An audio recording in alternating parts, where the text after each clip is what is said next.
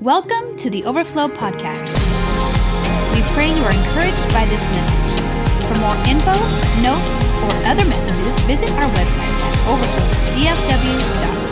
Well, hey, as you know, this year our theme is Cultivate, and this year we've been really focusing on working on the core values of our church. We've been working the ground of our culture, and so we just finished up a series called Our Father, which is a prayer series, which is centered around our value called presence, right? Because we believe in presence, right? Every time we gather, everywhere we go, right?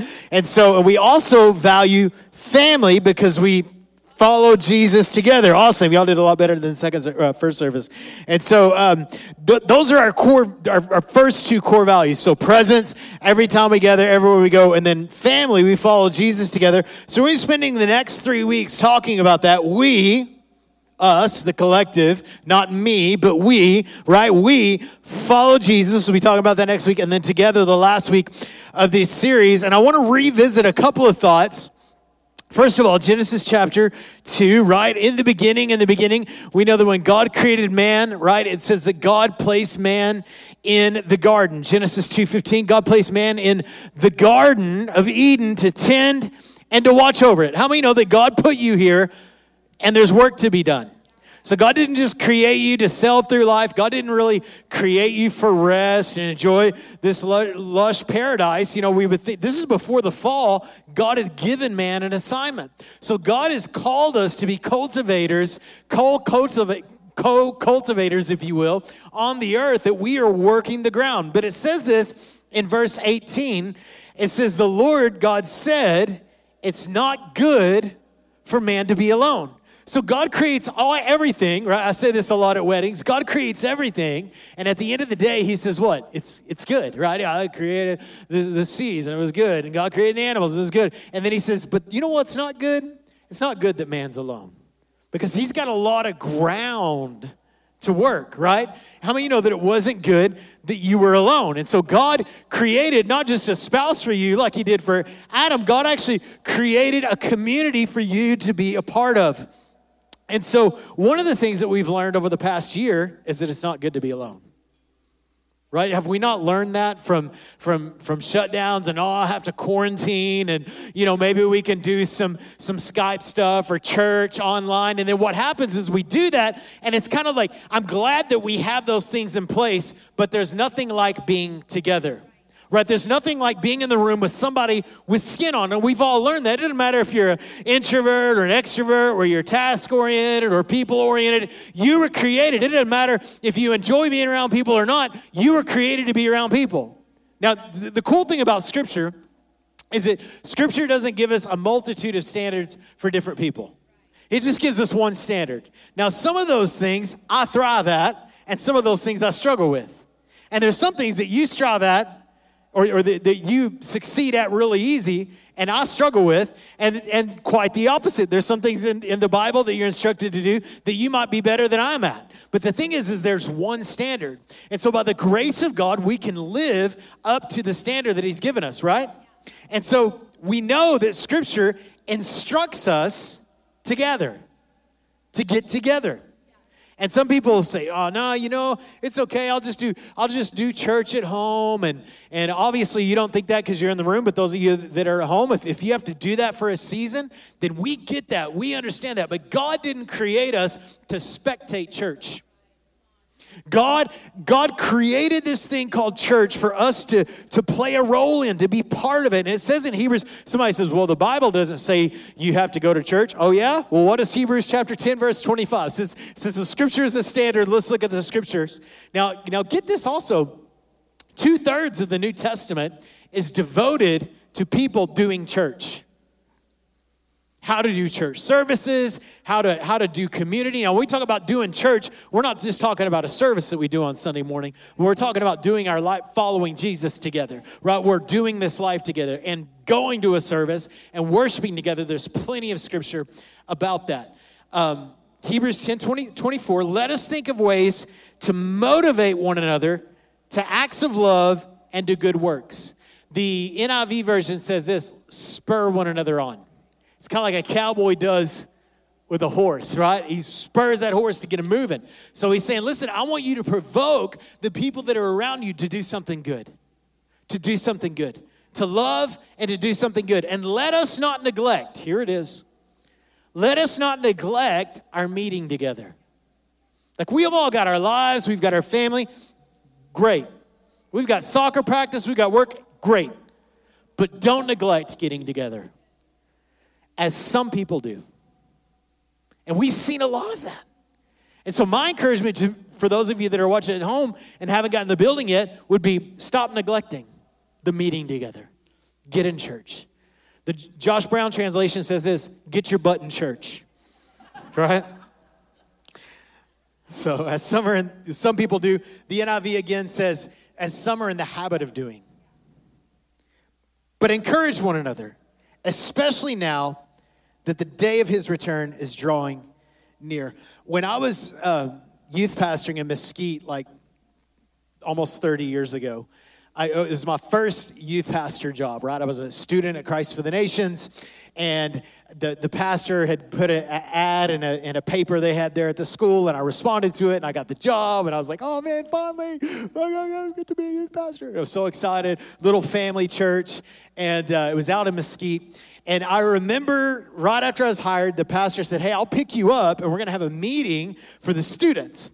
And so I remember I picked him up, Pastor Tim, and he picked me up in his car, and he had a package for me. And I was like, oh, cool. Not only got a job, I got a gift. And inside the package, it was a bag, was a little box, and it had business cards in it. And they had my name. Y'all know what business cards are? And so I was like, my name, Josh Brown, youth pastor. I got to tell you, I felt like I had arrived. I was 21 years old, And so I was so excited. And so Pastor Tim goes, and we have this meeting with the students, and he's like, I'm going to lead the meeting, the first meeting with the kids, because I want to introduce you. And this is what he said. He said, some people will tell you you can be a Christian and not go to church. And he said, I'm going to tell you that you can't. And his emphasis wasn't that you have to go to church to be saved. His emphasis is saved people go to church. And if you want to be better, then you need to get in this context called community. You need to get in this context called corporate worship, because something happens, something powerful happens when God's people come together. Saved people assemble. So it's a command, but it's a command with benefits. Come on. So Psalms 133, we're familiar with this passage, and we'll revisit this through the series. It says how good and how pleasant it is when God's people live together in unity. When we get together, when we come together for a united purpose, how good and pleasant it is. And I would say this, if you haven't experienced the good and pleasant, then it's probably because you're not doing community. And that's all community means, common unity. And he says it's good. It's good when you can do life together. It's like precious oil being poured down the head, running down the beard, running down Aaron's beard, down the collar of his robe. It's just this oil saturating us. It's awesome. It's as if the dew of Hermon were falling on Mount Zion. It's refreshing. For there the Lord bestows his blessing and even life forevermore. So he's saying, listen, in unity, God bestows. What does that mean, bestow? Bestow is, the Hebrew word is this, savah. And that word savah means this, to lay charge, give charge, command, or order. So when God looks at unity, he commands it to be blessed. This is why you see at the Tower of Babel, people were doing something evil and they were still successful. Why? Because God said, just like sowing and reaping, God set this law in motion called unity. When unity happens, this thing called synergy happens, and better things come. Right? So the sum of the parts is greater than the whole. You've heard it that way. And so what it is, a synergy happens when people just come together. Well, how much more powerful is it when people that are filled with the Spirit of God and they get together? And let me just tell you this. God didn't call you to unite with the United States of America. He didn't call you to unite with a political party or a social movement. God called you to unite with the body of Christ. And if we want to be good at the body of Christ, we need to stop trying to partner with the world, start partnering with the kingdom of God, and then we'll see some transformation happen. We are called to be separate from the world. not to be unified with the world. This God says, I'm calling you from them, for them to benefit the world. But we are not of this world. This is not our home. I said, this is not our home. This world is not, don't get so comfortable. This is not your home. Listen, we should live in attention. Not attention, in a tension whenever in the world. That's the reason why you're feeling so much frustration. Is because this is not your home. And do you want to make the best of it? Do you want to be the salt of the earth? Yes. But you're only going to be so good at it if you are united with the body of Christ. It's the most, listen, the church, the Spirit-filled church is the most powerful force on the earth. It's more powerful than darkness. It's more powerful than a political party. It's more powerful than socialism. The body of Christ on the earth. It's the most powerful force on the earth. We've got to get together. And get this, the together life is the blessed life. The together life is the blessed life. And so we can do more. We can experience more. We can grow more. We can enjoy more.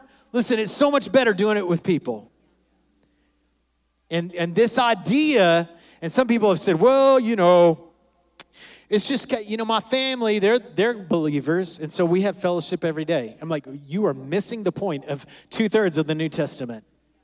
2/3 of it written to believers doing what we're doing right now, plus more, giving instruction to that. If God didn't intend for you to do it, then why would he devote so much of the scriptures to it? So God had, yes, the Bible teaches about going to church. And if you think, Pastor, you're being too hard on people, they're not going to want to come. Listen, we need to get back to the truth. And we need to stop tiptoeing around the issues. It's critical that we turn the me and Jesus to we and Jesus. Because we are corporately the bride of Christ.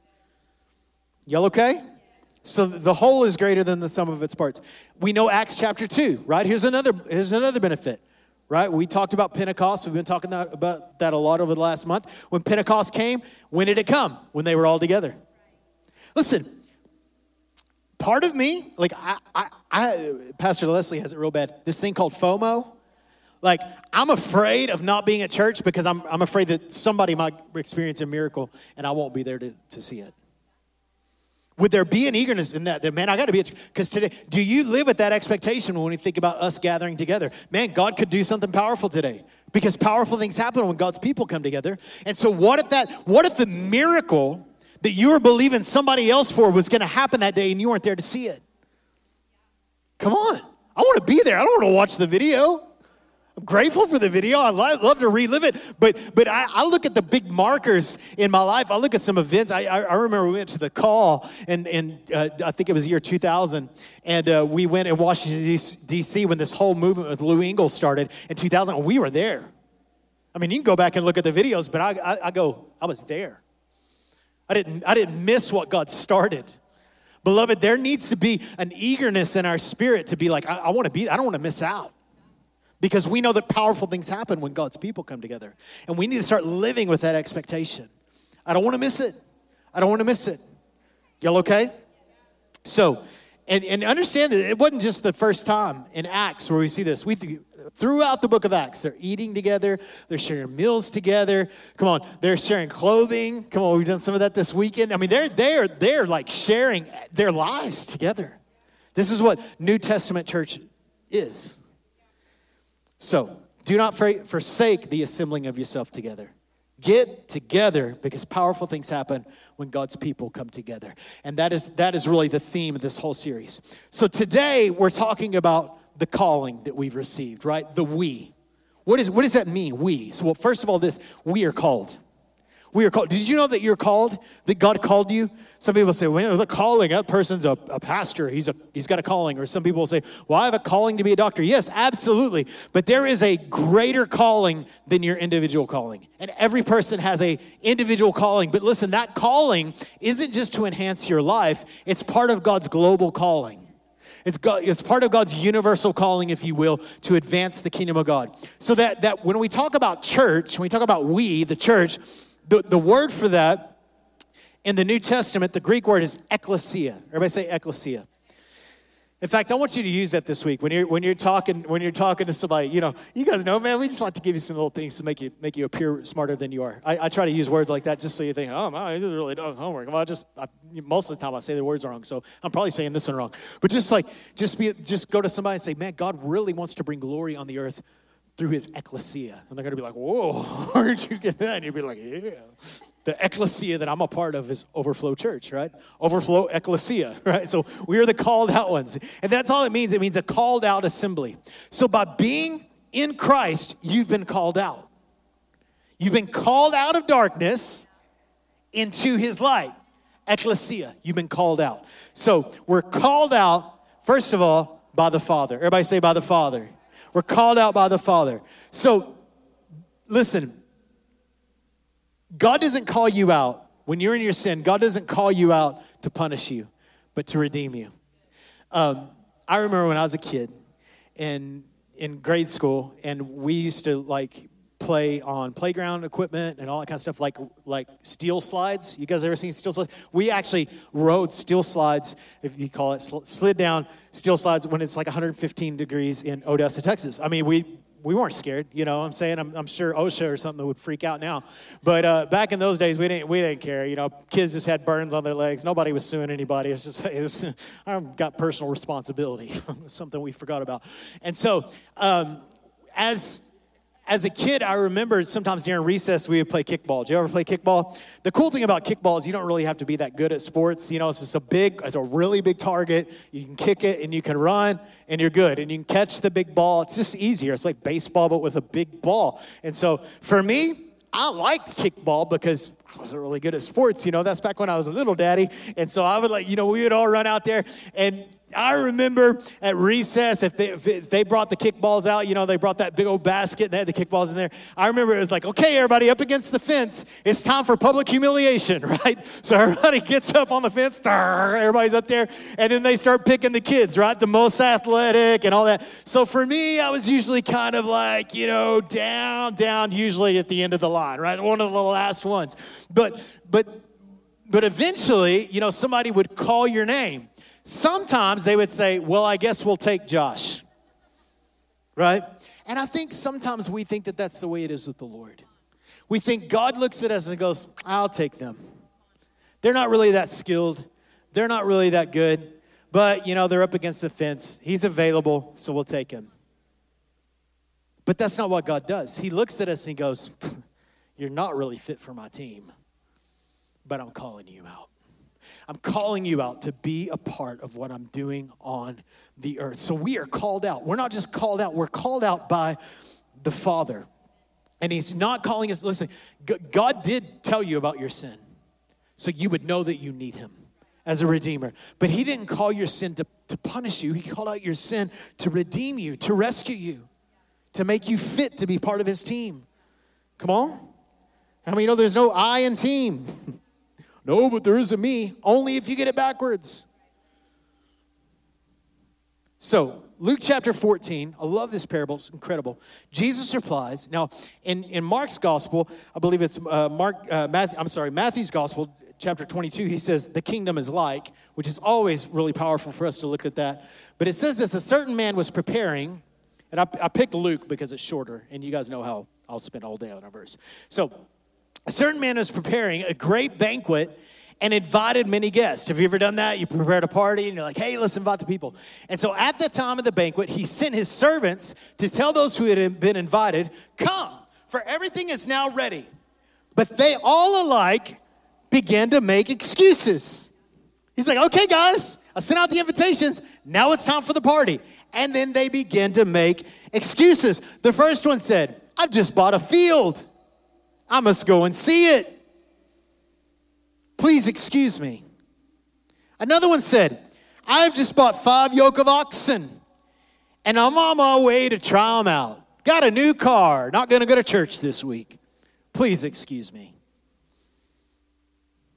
Still another said, I just got married.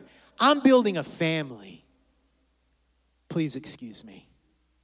Excuses. I got soccer practice. I had to work all day yesterday. Please excuse me. I've had a difficult week. Please excuse me. I've had a difficult life. Please excuse me. My parents raised me this way. Please excuse me. They're not really church people. Please excuse them. Excuses, excuses, excuses. My pastor back in Odessa, Jimmy Dennis, used to say, excuses are like armpits. Everybody has them and they all stink. And it's like, we have excuses, but I'm telling you, beloved, there is a banquet that's going to happen. And it doesn't matter if you have an excuse or you don't have an excuse. The banquet is happening.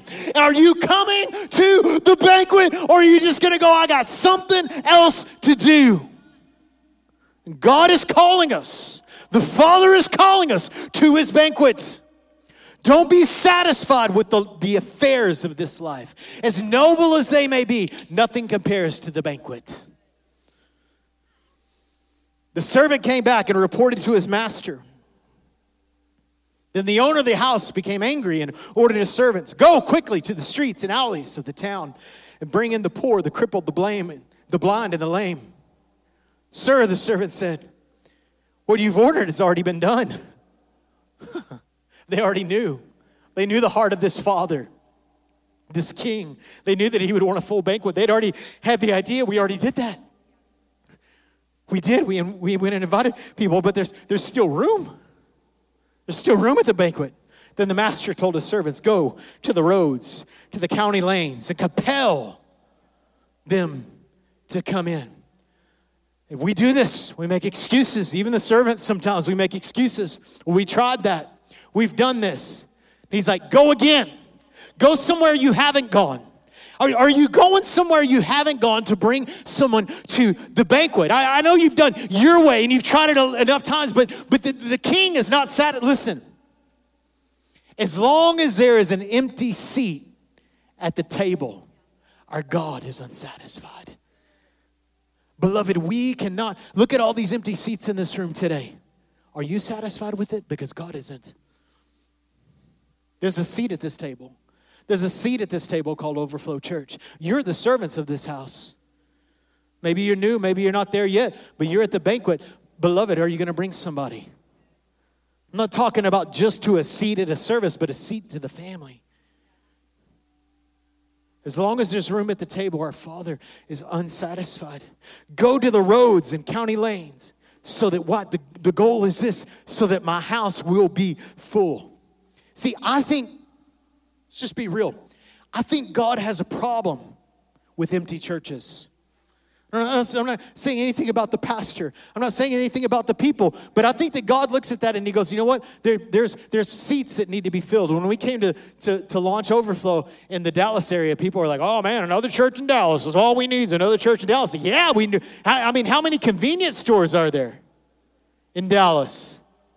Right? Of course, yeah, we need another church. You know why? Because there's people that aren't in church. So let's start another one. Some of y'all heard our visions to have 10 churches overflow. We're not there yet. Let's fill this one up. So we have to start another one. As long as there's empty, I have a problem with empty seats. You should have a problem with empty seats. Not just because of the momentum. For me, that's usually the deal, if I'm being honest. But the reality is there are lost people that are not sitting in those seats right there. There are people that are not eating from the great banquet that should be, and they're not here. I tell you that not one of those who are invited will get a taste of my banquet. Now, what people do here when you start talking about what God calls, a Father calls, like we kind of take off the responsibility. But understand, in this parable, he is telling us, listen, the king, the Father is really serious about you going and compelling them to come in. Are you being compelling? Is your lifestyle compelling? Are you declaring the compelling message of the gospel to people? Or are you just presenting niceties? Listen, you could be a Mormon and be nice. But the gospel is what transforms lives. Are you equipping yourself to compel other people to come in? Well, I've tried that. Well, go to the county lanes. Get outside of what you normally think. So what people have done with this is they've said, well, you know, God just decides who's at the banquet. This is the deal. And they use this verse in Matthew's account. It says at the end of it, it says, for many are called, but few are chosen. And so what we think is people go, well, God only selects some people. Some people are destined for wrath. Some people are, this whole thing, like that it's just not everybody's going to get saved because God doesn't want everybody to be saved. Not according to 1 Peter, where it says God's not willing that anyone should perish. And so we kind of say, well, it's just, it's completely 100% on God. And the calling is, but the calling's already went out. The invitation has already been out. So when it says that many are called, few are chosen, he says, go and tell everyone. So who are the called? And who are the chosen? The ones who answered to the invitation. So the invitation is, the only difference between the called and the chosen, the elect and the unelect, are those that said, yes, I'll show up. Those that by their will responded to the call of the banquet. So the Father does the calling. Y'all okay? That'll help you a little bit when people say, oh, it's just all on God. It is all on God, but people have to respond to his calling. And he's called all. Jesus says this, John 6:44, no one can come to me unless the Father who sent me draws them. We overestimate our virtue, don't we? We think, I think I need to follow God. Right? I think it's time for me to follow God. You think you come up with that on your own? Are you so virtuous that you thought, man, I need to follow God? No. It was God's kindness that put that desire in you. The fact that you would even want to serve God, that desire, that goodness in your heart, only comes from him. It only comes from his kindness. You're not that virtuous and you're not that clever. But God is gracious enough and kindness enough to look at the people on the fence and go, I want you. I pick you. Will you respond? And out of his kindness, he does that. Jeremiah 31:3 says, I have loved you with an everlasting love. I have drawn you with my loving kindness. In the Greek, that word draw is actually the word drag. It's suro. And the picture is when a guy gets busted, get this, a guy gets busted and he's being dragged off to prison. That's the picture. The Father draws, drawing him to prison. However, this banquet, the Father is not dragging you to a prison. He's dragging you to a banquet. He's dragging you to a place of life. Romans 2:4, you guys have heard it. God's kindness leads us to repentance. And many times people render that verse and say, well, I'm just going to see how good God is and I'll come to repentance. I've found that not to be true. I've found that when I'm in my rock bottom, whenever I'm experiencing what some might call the judgment of God, that even in God's judgment, his kindness is displayed because he's going, I don't want you living there anymore. I want you to come to me. So if you have to hit rock bottom before that happens, then let's go to rock bottom. Because his heart is so kind. And so what we think sometimes is, well, God's just going to be, I'm blessed. You think you're just blessed, and you're just going to come to God because you're blessed. Typically, it's quite the opposite. Typically, it's because I go, dang, I am jacked up sinner. I'm filthy. I'm messed up. I need God. And it's God's kindness that goes, you do need me. Let me drag you in to my banquets. So we are the selected ones. We are the called out ones. God called you out, not to criticize you, not to bring damnation on you. No. God called you out to rescue you. Come on. Aren't you glad he called you out? Aren't you glad he called you out? So we must see this. We're a chosen people, right? We've got to see this. Such a privilege, such a joy, such encouragement that God, the God who created the whole universe, the God that created all the things, in the midst of my poor choices, in the midst of my brokenness, in the midst of my rebellion, he looked at me and he said,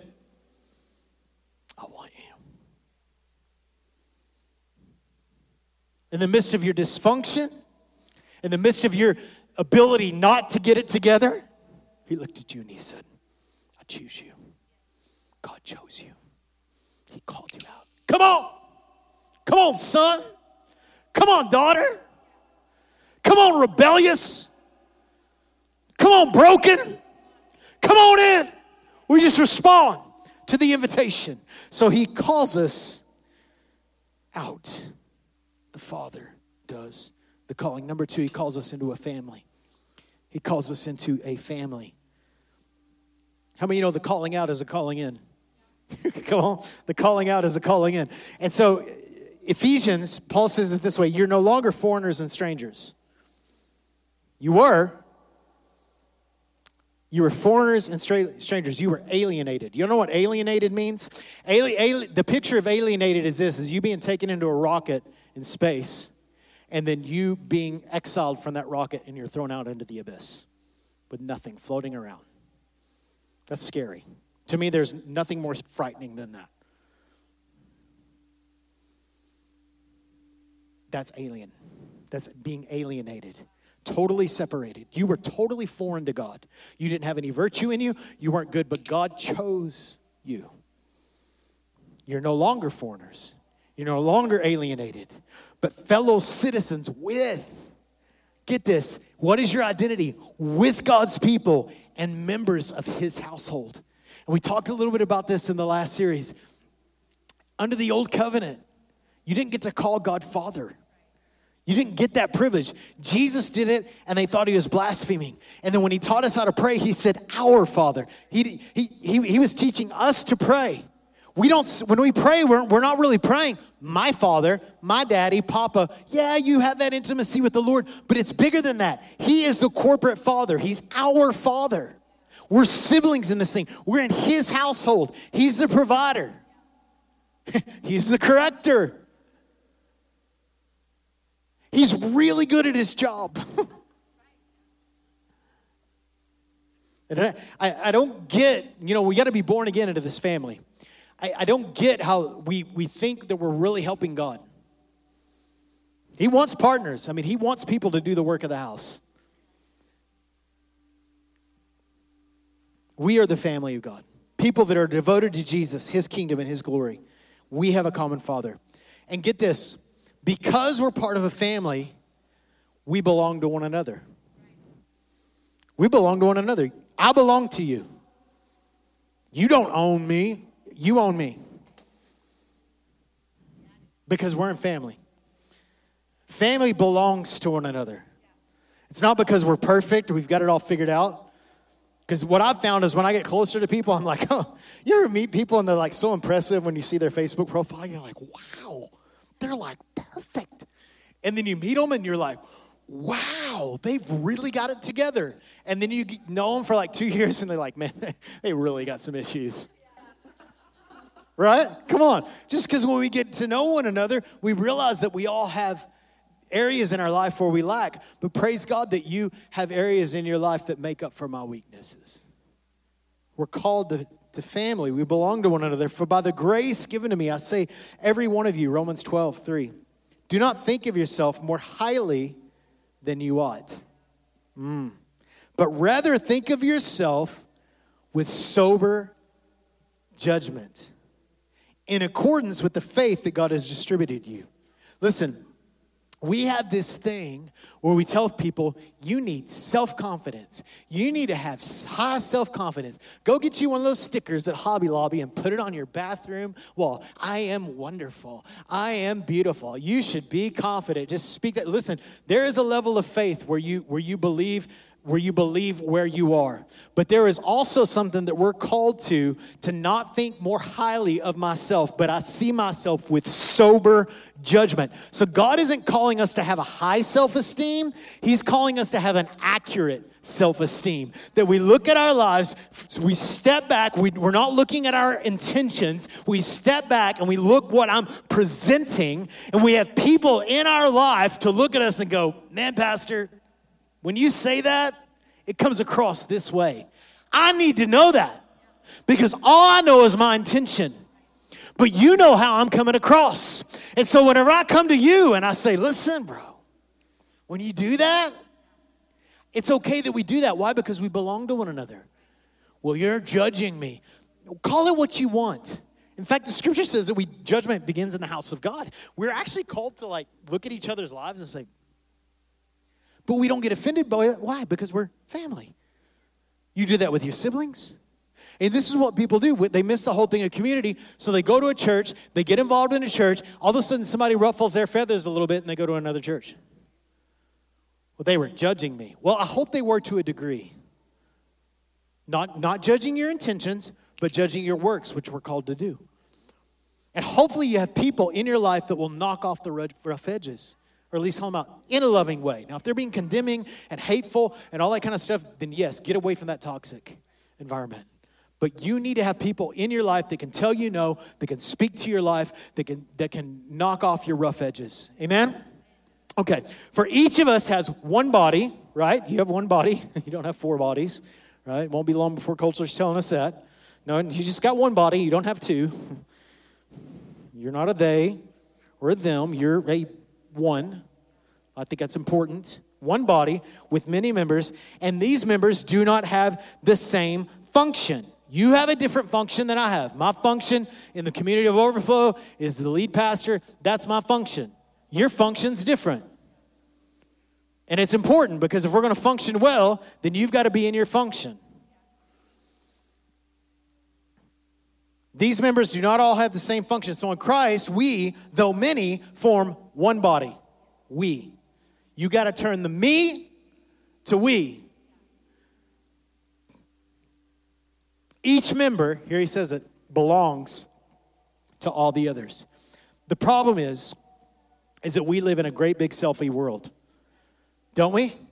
I mean, everybody's got their platform, right? Everybody's got their filters. You know, during lockdown, everybody's like on their Zoom meetings, wearing their PJs, but they did their face up. Or somebody's posting pictures on Instagram and they have their filters. I mean, we've got all these ways of covering up who we really are. Why? So we look better. And we are so consumed with self in our culture. So consumed. Everybody, we call people that are more famous on social media, we call them what? Influencers. And they're not influencing at all. You're just impressed by them. And influence and being impressive are not the same thing.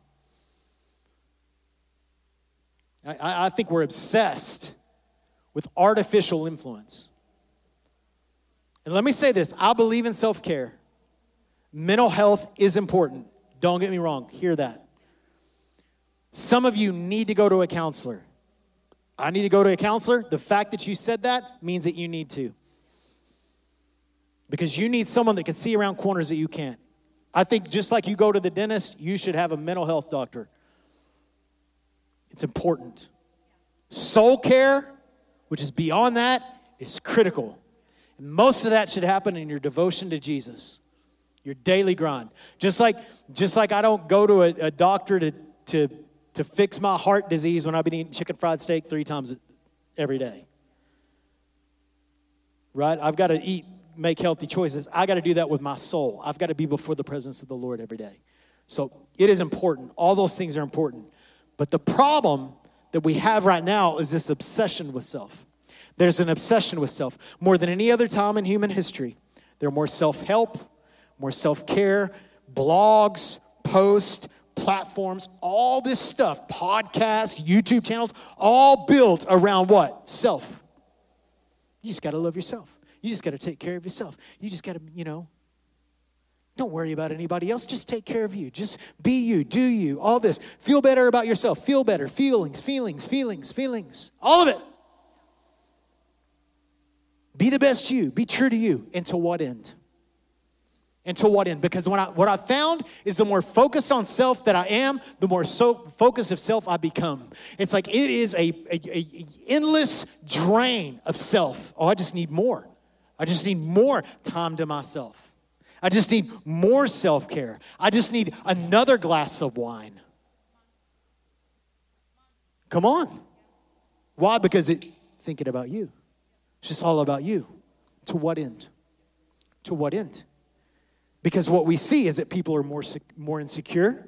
People are more discouraged. People are more depressed. People are less healthy. Suicide rates are through the roof, higher than ever. However, there's more emphasis on self-care. Do you see a correlation here, beloved? Because I can tell you 30 years ago, there wasn't that much focus on it. And sadly, it's really crept into the body of Christ, where we become more about self-care than self-denial, which is what Jesus calls us to. See, America is the most mentally medicated country in the world. We are more medicated than any nation in the world, and we're the most obsessed with self. Isn't it interesting? I don't have a problem with medication. If you're on antidepressants, I'm not criticizing you, but I'm saying there is a better way. There is a way. And I don't have a problem with any of those things. But isn't it interesting that the focus and the emphasis on self is actually destroying? Because there's nothing more toxic than being self-absorbed. Nothing more toxic than being self-absorbed. 2 Timothy 3:1 says this, there will be terrible times in the last days. People will be lovers of themselves. And what is the world saying? Love yourself. Love yourself. Love yourself. Love yourself. And Jesus is saying, die to yourself and follow me. Fall into my love.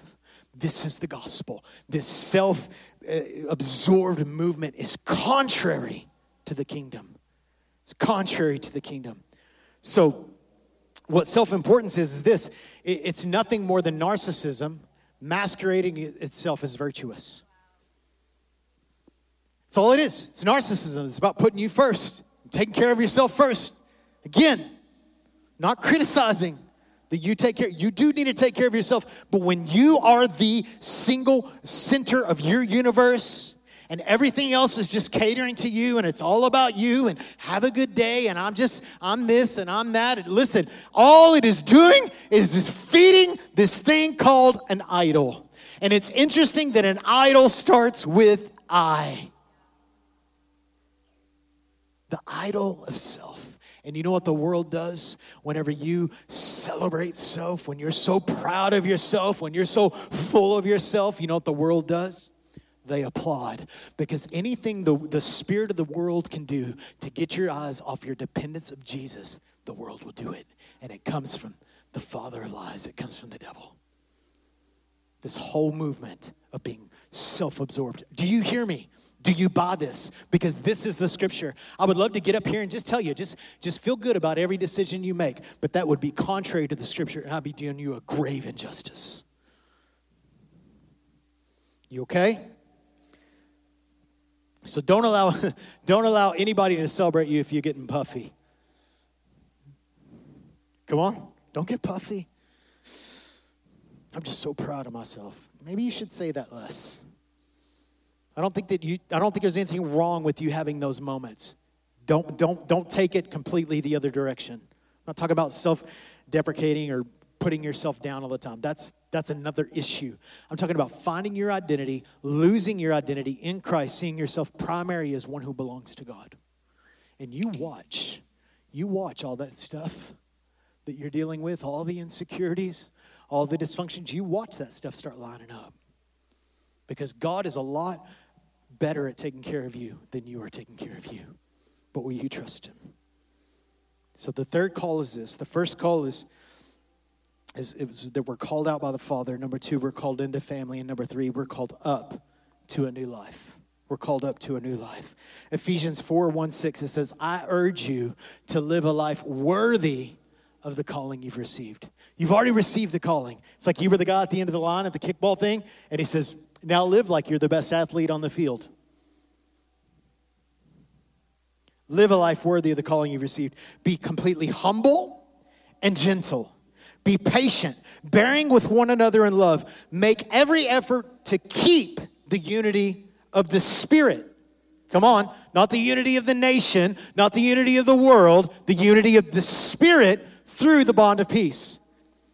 In the kingdom, we maintain the unity, right? We don't have to go out and make a movement. We're focused on the Spirit of God, and he unifies us. There is one body and one spirit, just as you were called to one hope when you were called. One Lord, one faith, one baptism, one God the Father of all, who is over all and through all and in all. What is it saying? It's saying, listen, be obsessed with the one thing. This is how the bond of unity happens, is by us having a singular focus towards God and his kingdom. So the call of Jesus is not to better yourself, it's to die to yourself. If anyone wants to follow me, you've got to die to yourself. And he continues in that in Luke, and we'll talk a little bit about following Jesus next week. So we had a thing. The week before last, we were in Branson all week. We took a 5-day family vacation. And I have these devices that I take with me called AirPods. And I love my AirPods. I've had them for like 4 years. And I like them because they're like a mobile office, right? I just stick them in my ears. I can do whatever. I can kind of tune everything else out. I can listen to a podcast. We're on the road when the kids are doing something else or everybody in the van's asleep. I can just kind of tune in and kind of get in my little world. You guys know what I'm talking about. And so I love my AirPods. I take them around. I'm going to the gym. I'm listening to stuff. The whole thing. Love it. Part of my life. So we go to Branson. And, we're about 2/3 of the way in, and I stick them in, and I'm listening to a podcast. I think Leslie's working on a book. The kids are on devices or something. And so we stopped to get gas. And so I took my AirPods out and stuck them where I always stick them, right there in the little slot in the door. And don't think anything about it, just keep going. And so we spend the week in Branson, and we come back on Friday. Not this past Friday, but the Friday before last. And so we're at the house, and I'm like, hey, babe, have you seen my AirPods? No, they were in the van last time I saw them. Go look at the van. Go look through the luggage. Go look through the van. Pull out my app, the Find My Apple device app. There it is. Where is it? Where is it? And then so I pull up the app, and this is what I see. Oh, Josh's AirPods, May 31st, that Monday when we're going to Branson. And look where my AirPods are. Huntsville, Arkansas. I've never heard of it either. There it is. There's my AirPods. Last time they were connected. Here's me with all my other devices. Oh no. What's going to happen? So I did what any normal, sane person does. I post about it on social media so people feel sorry for me. And so I'm like, well, surely they're not there because they had to be turned on. So we search and search and search. Can't find them. So I'm like bummed. Talking to Pastor Leslie about it. I'm like, man, I just don't know. I use those every day. Like, they help me study. They help me spend time with the Lord. Well, I'd kind of been wanting some of these AirPod Pros because they're like the pro thing, they're the new thing. But I'm like, I just didn't want to spend the money. And so Leslie comes walking in. And she sits on the bed, and I'm frustrated. Praying in tongues, the carnal tongues. And so she's like, I got something to tell you, but it's a surprise, but it might make you feel better. Do you want to feel better? Yes, I want to feel better. So she says, well, for your birthday, my birthday's this month. She said, for your birthday, she said, I bought you AirPod Pros. I was like, really? She said, yeah, they're going to be here on Tuesday. And this was, Friday. And I was like, okay, I do feel better. And I could tell you that I kept going back to that app before that moment. I mean, I was searching. Where are they? Where are they? Where are they? But someone, even before she knew they were lost, had got onto a website and ordered AirPod Pros before I even knew I needed them. And it's something better. And I tell you, I put these things in, and they have like all these modes. I mean, they are really pro, right? I'm like, whoa! They have you can turn it on like where it silences everything else in the room. You can turn it on where it amplifies everything else in the room, so you can hear it through your headphones. They've got this like sound. This like, I don't even know what they call it, the technology where it's like a surround sound on steroids. And I'm like, whoa! These are like way fantastic. This is like the best mobile office I've ever had. And I've been using them nonstop since I got them. And you know what I quit doing? I quit thinking about the old ones. I'm not trying to hold on. I'm not going, I want my older. All the attachment is gone. You know why? Because I died to them. And I think today, some of you, what you need to do is you need to do what I haven't done yet, but I'm going to do it in a minute. I think you need to scroll up to that app and delete that device. It's not on my mind anymore. I've got a new life. I've got a better thing, something that has been prepared for me by someone who loves me deeply. And you want to just go in and say, you know what, I'm done with the old life. I'm just going to hit delete on that. And this is what Jesus calls us to. And we'll talk about following Jesus and that amplified life and what it looks like next week. But listen, some of you today, you need to die to me and embrace the we, that I'm part of the fellowship. I'm part of the family of God. God has called me. The Father has called me. He's called me into family, and he's called me in to new life. New life. I got one verse for you. Will you stand? One verse for you as we're finishing up today. This is a verse that's often manipulated. Romans chapter 8. We know that God causes everything to work together for good. Now, this is what people do. Let me help you. It's my job to equip you with this. That doesn't mean everything happens for a reason for every person. Sometimes the reason is people are evil. Sometimes the reason is people are stupid. Sometimes the reason is because you've made poor decisions. Sometimes things happen because of that. However, when those things do happen, God causes them. He doesn't cause the thing to happen, but he causes them and works them together for good. But not just for anyone. Not to those that are self-centered. No. Because this is what we do. Oh, God's just going to, now that happened, I'm going to get a raise. And then you don't get the raise and you get mad at God because you misunderstood or misappropriated the promise. This is what it says. For those who love God. What is that? That's fulfilling God's purpose. Love the Lord your God with all your heart, soul, mind, and strength. That he says, and those that are called according to his purpose for them. Not according to your purpose, not according to your grand design, according to his. And do you know what your purpose is? It tells us in the next verse. For God knew his people in advance, and he chose them to become like his son. You know what God's plan for your life is? That you would look like Jesus.